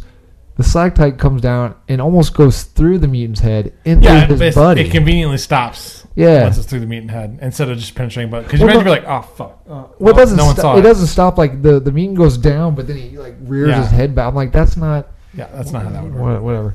Okay, so while that's happening, the remaining members of the team, they're closing in on the machine. They're on these like really weird man-structured bridges, really thin. Like that's the part of me that was like, this was clearly made after a video game or something like that, because all the platforming and stuff like that you have to do. Yeah. Okay, so while they're on that, the mutants are below them. Of course, GQ Hitler falls down. Yep. And once again, they're like, that sucks, guys, but we got to go. Another war movie beat. Miho's like, I can't leave him behind. You don't even know this guy. Yeah, it's like they didn't really bond. No connection. But so anyway, that's her brother in arms, man. Yeah. And so they ride together, they die together. So GQ is taking out mutants at the bottom. You know, Miho jumps down there, and then Krasmex jumps down there. It keeps sounding like you're saying like Chex-Mex. Let's go with that. Chex-Mex down there. So anyway, so at that point, the rest of them, they just jump down there. They're all fighting the mutants off, and it's like, well, this is the end. We're going down, as the team. So we're back with Hunter and Rooker. They're having their own classic war movie beat. Rooker is beat up, bad, not really worth saving. So here's the thing. Like, when they show the other scene when the mutants are killing all these people, right? It's always like that they're cutting their heads off or exploding their brains or like things like that, right? But then yet, like, some of the people are alive when they're dragging them down there. Right. It's just like bizarre to me. Like, what? Because like he's getting dragged through a puncture through his like upper chest. Right. Like where it's like a hole. He's just dragging him through the hole. Like, I would imagine you would die of shock like before anything. It's like a big hole in your chest like that. But once again, if you're in a movie, you can survive anything. Yeah, that's true. But he's the only one that's alive. You'd think there'd be other people like screaming like they're alive. There was. I guess there was. People screaming. Yeah. Hunter. So anyway, Hunter throws him on. So Rooker's like, man, just fucking leave me. I'm not worth saving. Of course, Hunter being Hunter, he throws him on his back and like fireman's carries for a little bit, then realizes he, can't go on. Yeah. The two, he drops them, and then they have like a little bit of a moment, and so like where they're like he's not gonna make it out, and they know that, and then like basically what happens is he gets him talking. And then as soon as the other guy starts talking, he like shoots him in the fucking head and kills him. Cold and callous. It's like, so any pow. Yeah. By the way, this is really oh fuck. Maybe he was going to tell pow. I'm sleeping with your what pow. Okay, so now Rooker's dead. Hunter has to get back to the machine. They're back to the remaining members of the team. They're still fighting. It's not looking good. They're getting pretty fucked up pretty bad. Ass is kicked. Chex-Mex hybrid laser bolt gun starts overheating and explodes, killing Chex-Mex, wounding GQ Hitler, knocking Miho out, and distracting Brother Samuel. So Brother Samuel gets fucked up by the mutants and pulled away. Come on, Chex-Mex. The only person that survives that is Sexy Ninja. Right. So back to the Hunter. He's alone, low on ammo. He's about to be ambushed by. So the brother's dead there too, right? Brother Samuel. He gets taken by mutants. Oh yeah, that's right. Yeah. So we cut back to the hunter. He's still heading towards the machine. He's alone, low on ammo, but he's about to be ambushed by a mutant from behind. He's saved at the last minute by Sex Ninja. She speaks for the first time, right? She tells Hunter that the rest of the team are dead and the Chronicle was destroyed. All she could save were some pages. Yeah. Right. And he's like, well, what did it say? He's like, well, I didn't read it. Yeah. And she's like, what the fuck you been doing? Read it. She's like, I can't read. Yeah. And then, Hunter flips out. He's like, how do you have faith in a book you can't even read? Yeah. She goes, because I have faith. Okay. Yeah. This is another line. Because I have faith. What do you believe in? And he's like, I don't get paid to believe. I get paid to fuck shit up. Yeah, exactly. I know those were like that should have been in the trailer of the movie. Like, I don't get paid to believe. I get paid to fuck shit up, and then walk off. I actually, as much as I like Thomas Jane, I was like, oh, no. Yeah, I know. That was probably my favorite one-liner though, because there was so much of like this could be an 80. That could have been in like Predator or like one of those Stallone movies or something like that. I know it's what this. I know like this is what this movie is, but I'm just like, no. Yeah. And then of course at that comes to our classic war movie beat. Man, woman of faith, pacifist ideals clashing with the battle-hardened war hero who doesn't believe in anything. Doesn't believe in anything but fucking shit. Yeah, up. but fucking shit up. Okay. I'm here to kick ass and chew bubble gum, and I'm all out of bubble gum, and I'm all out of that. I'm all out of kicking. I don't have no legs. Lost them in the war. Yeah. Okay, we're heading to the climax. So we're almost done. It's all downhill from here. Sex Ninja and Hunter are at the opening of the machine, right? They rush over to see GQ Hitler and Miho alive, but about to be thrown in. They save the two of them. Well, he goes off. GQ Hitler goes off and saves them all because they're like tearing through the rocks and everything like that. So he just like rolls up. So before that, so they save GQ Hitler and Miho, and then they blow the entrance of the cave up. So no more mutants can get to the machine hole, the hole in the machine, and that's a metal band, Machine Hole. Yeah. So at that point, got a machine hole. I was thinking the same thing. So Hunter and GQ Hitler, who's all fucked up, they start lowering Miho and Sex Ninja into the machine hole, and you knew it was gonna go wrong. Yeah, and he's holding them, and he's like, "I got it." Yeah. Just keep lowering both of you down on this. So about halfway through, like Gary said, we get another classic war movie beat. The enemy starts coming in. Yeah. And so he lets the rope go, which if he could have held both of them at the same time, why he was even in there. Can't he? Doesn't he stop it at one point too? Yeah, yeah. Like once the rope goes, he tries to stop it. Yeah. You ever in your life tried to grab something like that that's moving? It would burn the fuck out of you. Yeah. But he does the classic. He pulls a grenade with his mouth, and he leaves the pin in his mouth. Which that's basically highly improbable unless you worked it a lot. Yeah, because those things are meant to not just fall out on their own. You have to have like a decent amount. There'd be a lot of friendly fire. Yeah, a lot of damaged teeth. Yeah. So anyway, of course, I think he even salutes right before it goes Probably up. Does. Yeah. So anyway, what if he would have done like the Nazi salute, like there, and just did that because he is German, and he's like, oh, the bad taste and bad taste. Would that wipe away all the good he's done? Yeah. So anyway, GQ Hitler sacrifices himself, but unfortunately, the grenade blasts Hunter into the hole in the machine. Hunter falls in the machine, and Sex Ninja and Miho, they fall deep into the machine, but Hunter falls onto like the treadmill kind of thing. Yeah. Like the assembly line. That's the word I was looking for. Yeah, but he falls on, and he's instantly starting to be converted. Right, but misses the spikes. By the way, right. What the fuck is this machine? I don't know. There's gears. Like, is it supposed to kill you and then like bring you back to life? I don't understand. Yeah, there's gears and levers, and who made this? There's shit shooting fire. There's all kinds of wasted space. Yeah, I mean, there's literally wasted space all over the place. This is what crashed from fucking space. Because we see a human turn into a mutant, and all he did was land on that conveyor belt. Why is there all that spiked, and then your arm shoots right? out. If that's all that you need, why is that a big open space? Yeah. All right. Anyway, So he starts getting he gets a gnarly haircut, by the way, and like they go to shave his head or some shit, and he like moves and he gets like a half. Yeah, kind of cool. So he starts getting halfway converted, and his veins are popping out. He's got like mutant juice in him or something. He got injected. Yeah. Yeah. The one misses his head. Yeah. He's able to break free. I don't remember how he breaks free. He didn't someone drop him a gun or something like that, and he started shooting like the eyes and stuff like that on it. Maybe. Something like that. I don't remember, but it's fucked up. So anyway, he gets out and he heads toward the center of the machine. Why? I don't know why, because it was never discussed. Yeah. But not only does he head towards the center of the machine, he finds Sex Ninja and Miho there because why? Who has the bomb at this point? Exactly. Yeah. Apparently Sex Ninja had it the whole time. Yeah. Why all three of them separately knew to head towards the center of the machine? And knew where the center of the machine was. Right, yeah. So anyway, so they get there. They somehow figure out this is where the bomb needs to go.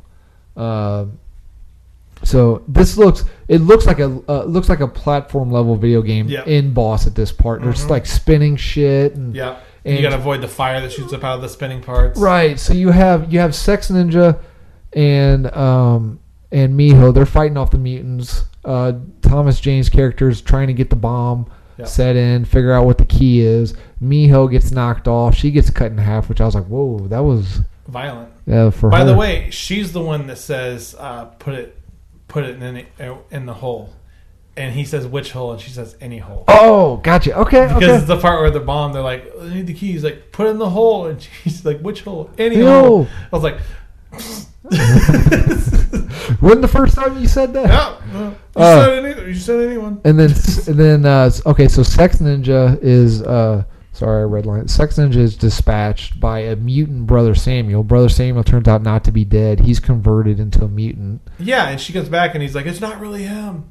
By the way, did you miss the part before that where like he's got the stuff running around his veins, and so he like whips out his knife and like because he's starting to turn and cuts himself and like sucks the blood out and spits it. No, dude, yeah, that's wait. Do I remember that? Yeah, because it's like right after you're like he's starting to get converted and they run into him, right? And like he walks up and he's like, they're like, "Are you okay?" And he's like, "I don't know. Are you one of them?" And he's like, "No, I don't, not yet." And so he like cuts himself and he like puts his arm up to like he's gonna dab and like sucks the blood out and then spits it and they're like, "Oh, I'm good now."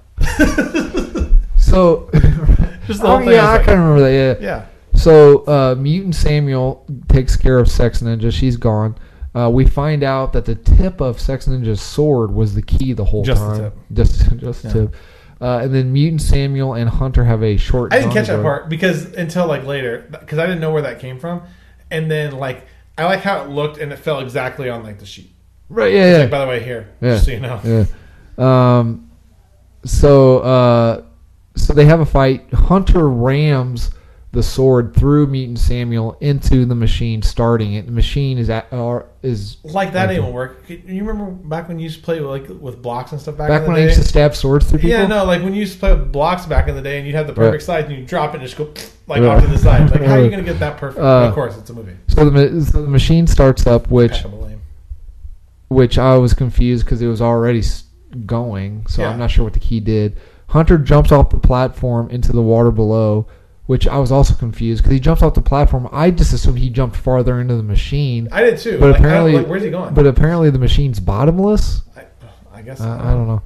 So the machine takes flight and leaves Earth. It doesn't even destroy. It doesn't. No. He's still on Earth.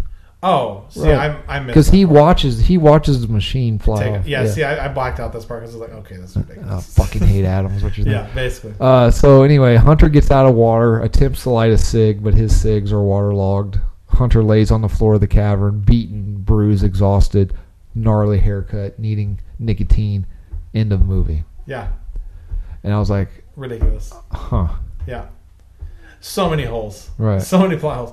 Like, what happened to the people going to Mars? Are they coming back now? Is that thing going to Mars? Is that thing going to Mars? It's like, is it going to do that to another planet? Yeah. Because I like the part earlier where they're like, well, even if you leave, because I was like, fuck it, leave. I was like, that's actually a good idea. And they're like, even if you leave, it'll follow you. I was like, well, we don't know that. Yeah. They're zombies. They're not going to figure it out. Where the one flies. Where are these fucking nukes from like 100 years ago? I know, right? Yeah. It's bizarre. Okay, before getting into our rating of the flick, I have some closing facts, as always. The Mutant Chronicles universe was first a pen and paper role-playing game published by Swedish game studio Target Games. There were also several board games, a set of tabletop wargaming rules, as well as comic books. Weird. Before Simon Hunter directed this flick, other directors were approached, one being Stephen Norrington, who did Blade and League of Extraordinary Gentlemen. I can see that. And John Carpenter. Huh. Mitch Hunter's rank insignia on his lapels is actually the insignia of a U.S. Army Sergeant First Class E7, just flipped upside down. Yeah. Oh, E7. I figured you kind of, yeah. Okay, so real quick, because we're running out of time here. I enjoyed the flick. I remembered reading about this flick in Fangoria, reading about Thomas Jane during an interview. I was really stoked because I didn't know what it was. Yeah. The images looked cool, or whatever. I never saw a trailer for it, and then it just disappeared. It didn't. It had like a limited. Oh, you were excited like when it was going to come out. Yeah, when it was. Because apparently it came out like full release, like movie release in Britain. Right. It had like a very limited. Yeah. And then it just kind of fell off my radar. And then when I wanted to do this podcast, I was really stoked to find it. What did you watch? I watched it on Tubi. I think I rented it off Amazon, so they did get my $3. Oh, okay. Think about it. I streamed it on Tubi. So I kept pushing it because I wasn't sure how long it was going to be free. So I was like, we got to do this one. Yeah. So anyway, I honestly thought I was going to have to put up a fight to get you to watch it. Really? But I was like, hey, for episode 3, Gary, we're going to do Mutant Chronicles. And basically you just said, yeah, all right, never heard of it. Okay. And I was like, really? Okay, all right. Yeah. I thought I was going to have to fight you. No. I felt like this universe has a lot of lore, but because of it's kind of a niche thing that they had like I'm watching this, I'm like, okay, clearly there's more to this that is all this stuff in the games and the rules and stuff like that, is all that stuff in there? Yeah, is there any game mechanics that I missed? I'm curious that if I was a fan of the games and the comics, I would dig the story more. Yeah. And I wrote, what's the machine? Who sent the machine? Why are they turning them into mutants? Is the creator of the machine mutants and turning the people into them? Does that work on every planet? Yeah. Is it actually like a healing device on other planets and it's like meant to turn you back into that creature or whatever it is? But just bad reaction with humans. Who knows? Why doesn't it work on bears? Why doesn't it work on bears? Yeah, right? If it's an alien thing, but it only targets humans, that seems. But it works on ducks. It does work on ducks. Yeah, I don't know. Geese actually have this. Geese. They're so damn mean. The dialogue was pretty rough. Yeah. Like I said, maybe that's part of the game. Like maybe there's that's actual dialogue from the game. Well, I gotta say, when I watched it the first time through, I was like, this isn't that bad. And then because I think maybe my criteria was so low that I was like, it got above that. So I was like, oh, this wasn't too bad. Yeah. But like now that we talk about it, I'm like, dark country. Yeah, I know exactly. But I was like, it. But now that like I think about it, I was like, okay, actually, all those things. Yeah, that movie sucked. Well, the look of the film. I love the faux stylized, artificially created environment color palette. Like I said, I love the weapons and the steam helis. The steam helis were my favorite. Yeah. I like the whole like big giant weapons that they only shoot once, and then like the big tanks that roll across the ground, and then the guys getting out of the back, things like that. I like those kind of things because it was like steampunkish. Not that I like steampunk, but it was very much of like alternative history thing. This is what this could have looked like if we never developed like combustion engines, and things, you know. But I hated. There's kids crying upstairs. In my parents' basement, so I'm sorry. I don't know if you can hear it, but I can hear it, so I apologize. I'm glad that stylized look didn't catch on because I have a feeling it'd get very tiresome quickly. If absolutely. That's even like Wild Wild West. That was cool for that movie. Relatively cool for that movie. Right. But then if there would have been like a whole string of movies, like, oh fuck, no, the first one was fine. This sucks. Yeah. Really only like I fucking hate this is that Monks, man. Really, I can't believe you have such despise for I hate Ron Perlman's Scottish Irish normal accent thing going on. I didn't think that was that bad because even when they were like the lore, when they're like someone's the chosen one, And they're like, "Is it you?" He's like, "Well, I don't know, but someone is." And it's like a drawing that looks like him. Yeah. And I was like, "Did you just draw that on the way over here?" Yeah. You have red color crayon on Yeah, your hand. this says you have an arrow pointing to it. It says me, and you have your name on the back of this. I want to revisit this film. I don't know that I'd ever watched. I wasn't able to watch it in one setting because I had to because of work. Really? And then it had been a couple weeks since I watched it before doing this pod, so I kind of want to rewatch it at just all the way through. Right.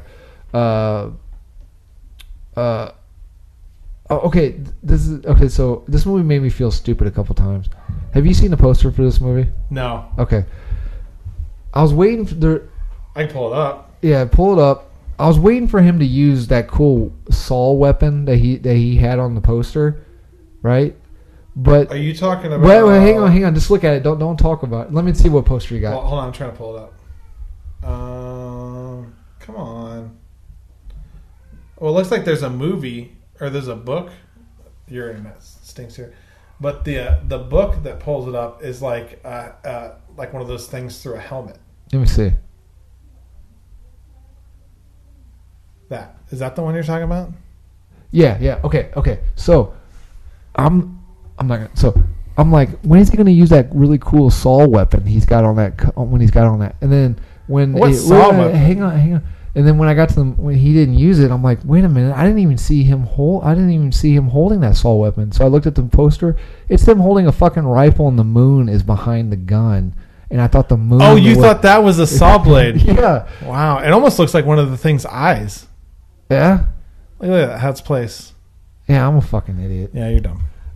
Okay. Do you have any final closing things? No. Okay. Gary, it's time for the... Wait a minute, I messed this up. It's time of the show for the 3 questions, Gary. Yeah. If you weren't doing this podcast, would you have seen this flick? Nope. Would you watch it again? And would you recommend this flick? No. I would not have seen it if it wasn't for this. Would I watch it again? No, probably not. And then would I recommend this movie? I recommend it to one person who likes bad movies, but no, I would not recommend it to other people. If you were on a 17-hour flight, yeah, and I would sleep, you wouldn't watch this for free? For free? For free maybe again, yeah. But if it was the only movie available. Right. It is the only movie available. Okay, then yeah, I would watch it once. Okay. But after that I would shut it off and then I don't know, twiddle my thumbs. Maybe I draw characters and make my own movie. This is me. I am fulfilling the prophecy. Look at me. Okay. Here at Jane's Got a Pod, we have a rating system out of 4. Gary, you've heard this speech every time. But we do it different. We give it a Jane rating. If it's 4 out of 4, it's a full-on Jane. 3 out of 4, it's a Jan, et cetera, et cetera, et cetera. Yeah. Okay. You want to go first? I was going to give it a Ja. Well, now I'm leaning towards giving it a J. Oh, damn. Okay, fair enough. Which would put it worse than Dark Country on mine. Okay. Yeah. Reasons? I think I'm going to go with that. Real quick? I just like Dark Country was a interesting story, interesting plot, poorly executed. Right. This was just, other than the cool action scenes, like the writing sucked, the visuals sucked for the most part, and then there's so many plot holes and so many unanswered questions that you're just like, what the fuck? Which I understand that so did Dark Country had that too, because you don't know was he really an old guy and everything like that at the end, or was it 30 years ago? He's been doing this for 30 years and he buried all those bodies. That had a plot holes in it too, but this felt like it was bigger. Because what happened to the rest of the people? Here's another one. Do the mutants die after you blow up the machine? Do the mutants die, or do you have to kill off the ones that are left? I mean, if it's made hundreds, well, it's kind of like a zombie plague, I guess. Once you get the virus or the antidote, you still have to kill off the ones that are left. Right. Yeah, exactly. Yeah. Huh. So. Yeah, I never thought. Yeah, that's a good point. Yeah. Okay. They have these cleanup agencies that are going around killing all these. Fuck, honey, I got to go to work again. These fucking zombies showed up again. I got to fucking kill them all. You should take pride in your work, sweetie. I'm not paid to take pride. I'm paid to fuck shit up. Yeah, exactly. Oh, you and your brother Mitch Hunter. I hope there's a 2 version of this where he just keeps going around and saying that. Where he's like, don't you get paid to protect us? And no, I get paid to fuck shit up. How, what other jobs would that work in? Where you're a garbage man. Where you're taking out the garbage. Hey, you're paid to put my bin back. Don't you think you should put that bin back? It's like, I don't get paid to think. I get paid to fuck shit up. Or watch it. Like, he fucks up at the job, and his boss comes out and goes, What are you doing? Fucking shit up. He's like, I ain't paid to fuck shit. Oh yeah, you're right. Yeah, no, I'm I good. I get paid to fuck shit up. I get paid to fuck shit up. Wait. No, I'm good. You're fired. I'm good. Okay. I give it a Jan. J-A-N. Really? This movie ticked off a lot of boxes for what I like in a Thomas Jane hero. Everyman badass. Way too much posturing. Like, even when he was sitting down, he had that like man spread. Yeah. I'm like, oh. The too cool for school thing kind of got me a little bit. I didn't really care for. I feel like if I had more knowledge of this universe, I might like this movie.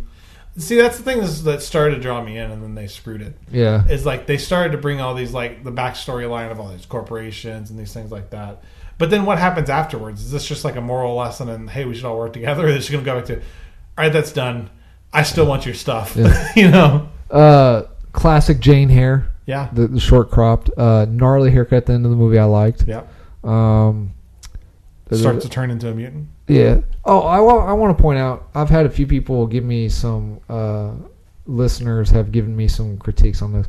I want to point out, make it quite clear, I've been accused of doing nothing but a love letter to Thomas Jane. Yeah, that's basically. And not just from me. You have told me some criticism, but I've actually had people tell me face to face. And I've been told that I will never say any real criticism. That is untrue.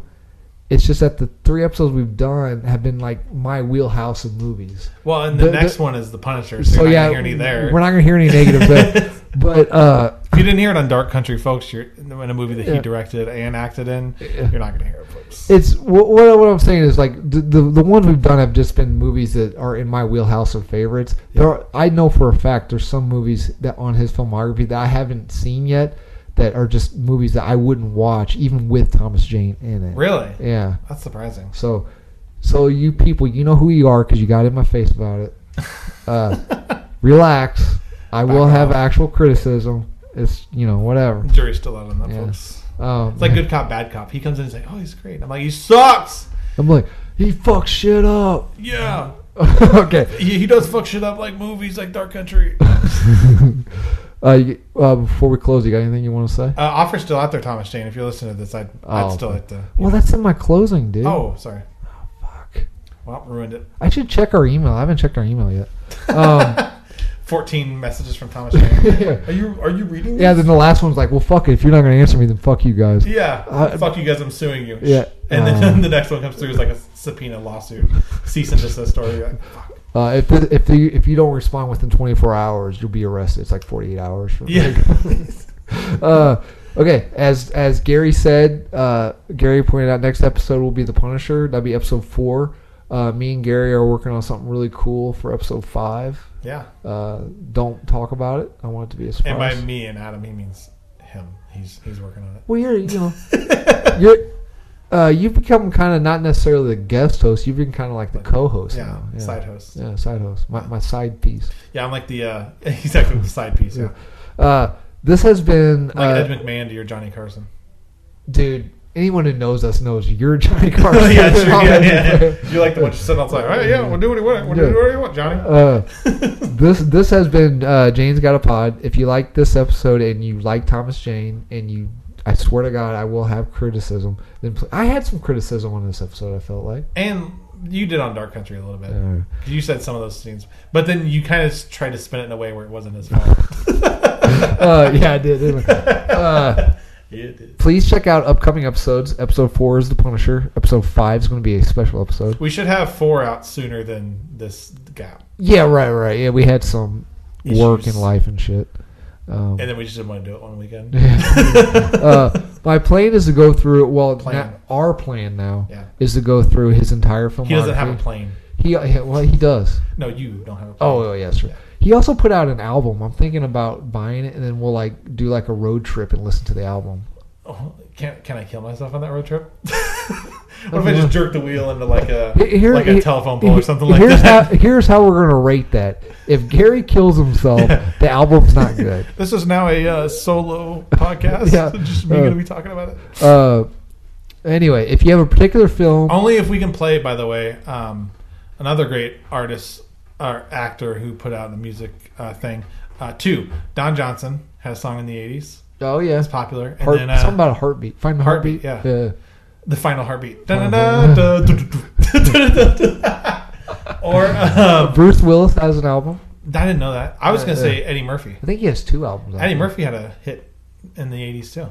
Oh yeah, he did too. Party All the Time. Party All the Time. Yeah. Who else? I don't know. Ricky Gervais was in a boy band, wasn't he? He was, yeah. Did he put out an album? Way back in the day. I think they put out albums. Yeah. Yeah. Weird. Anyway. Huh. If you have a particular film you want to be talked about, you want to know more about Thomas Jane, or if you are Thomas Jane, email the show at janegotapod@gmail.com, which me and Gary will be checking as soon as we're done. Please check out my other podcast in the DCP universe, Damage Control Podcasting, a weekly show I do with Daniel, Tyler, and Cody, which Daniel just walked in. Cody just walked in too. We talk about the conventions, ideas, and genres of filmmaking. You can find that show and this show on SoundCloud, YouTube, iTunes, as well as Twitter. Oh, sorry, did I walk in on you with your other podcast? Yes. Did you set it up this way? You guys are 2 minutes early. Yeah, because you're always running late. Oh, fuck. We'd like to do 2-hour-long podcasts.